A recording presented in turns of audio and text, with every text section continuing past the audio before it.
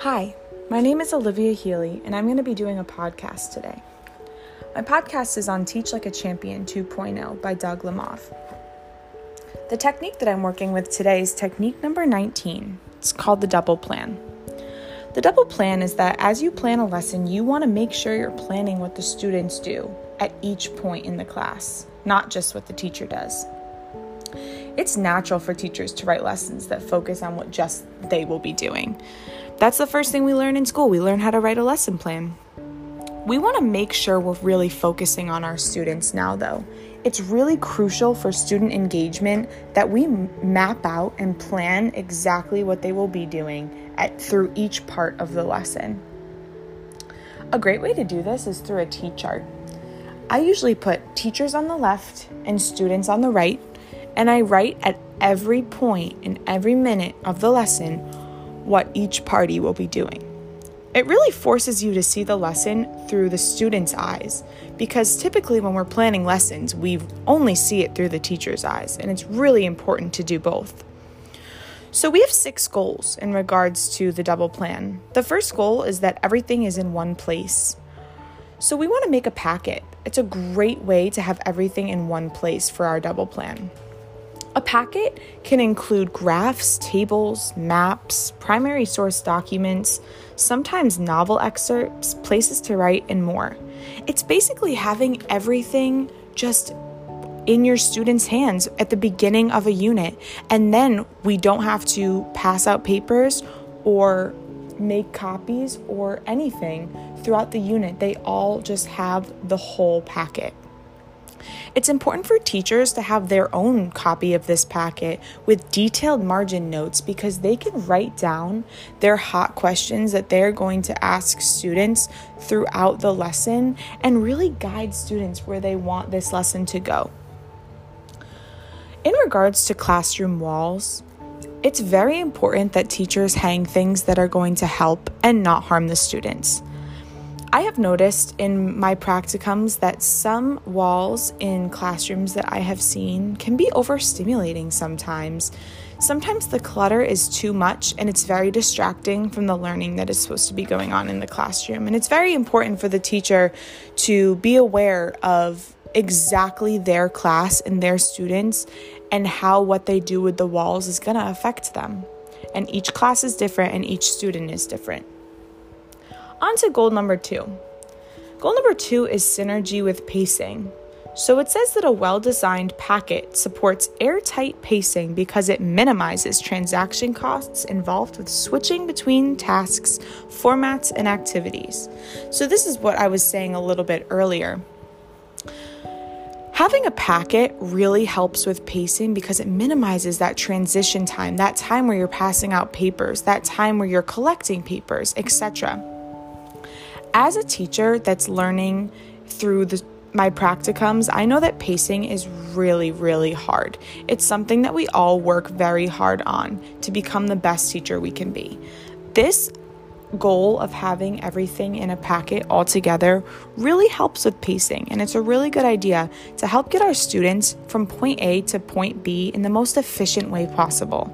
We really want our students to take the shortest path from point A to point B. Point A being lack of knowledge and understanding, and point B being durable long-term knowledge and understanding. And our job as teachers is to get our students there and make them successful and support them along the way. On to goal number 3. Goal number 3 is engineered for accountability. So double planning with packets, it really forces you to consider how at each step you will hold these students accountable for both the content and the quality of their work. It's really important to hold students accountable, because if you don't, students might slack off, they might not care, but if you tell them and they know that they are accountable for this work, they'll show you that. They will show you that they can do it, they want to do it.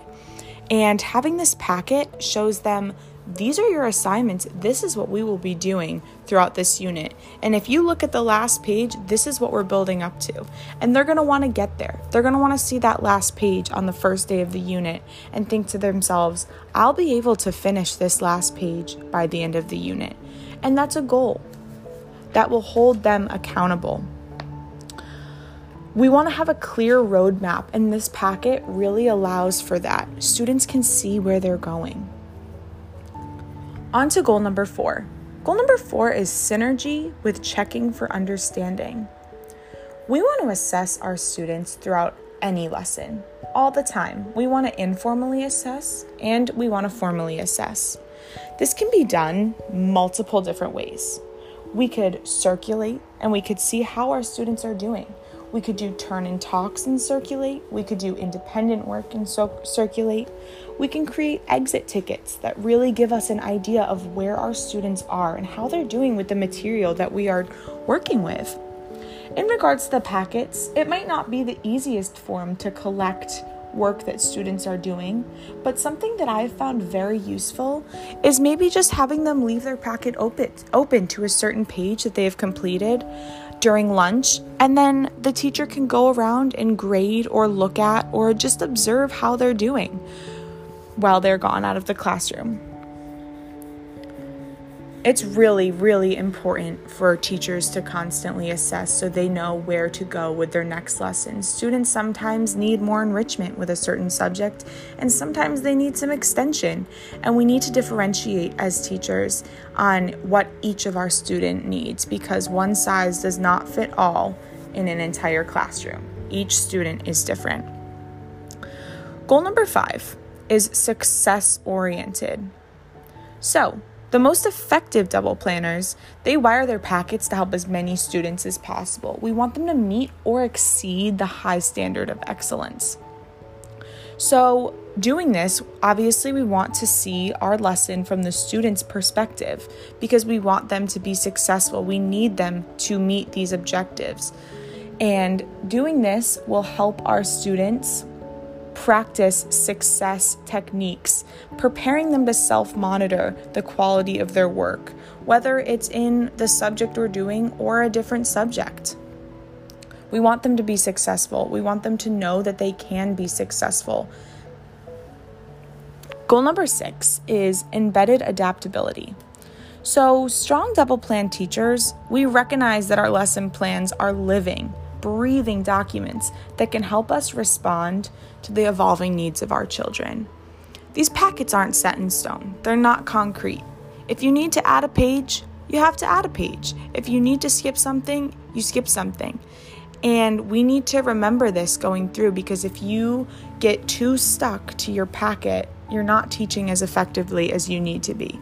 You need to be flexible as a teacher, and you need to understand that your students individually and as a whole group all need something different. So if the whole group needs more enrichment or more extension, you do that as a whole group. If certain individual students need something, you pull small groups and you address each individual need throughout the unit. In conclusion, it's really important to double plan. You need to be diligent when you're making your lesson plans, and you need to make it a habit. Lesson plans need to be meaningful, and they need to be planned down to the minute what the teacher and what the student will be doing throughout it.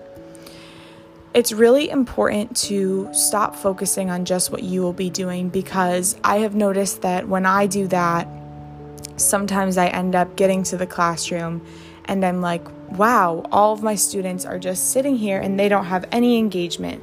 So it's really important to think about your students, not only what they will be doing, but what they will be working on and what they will be thinking about and what questions they might ask.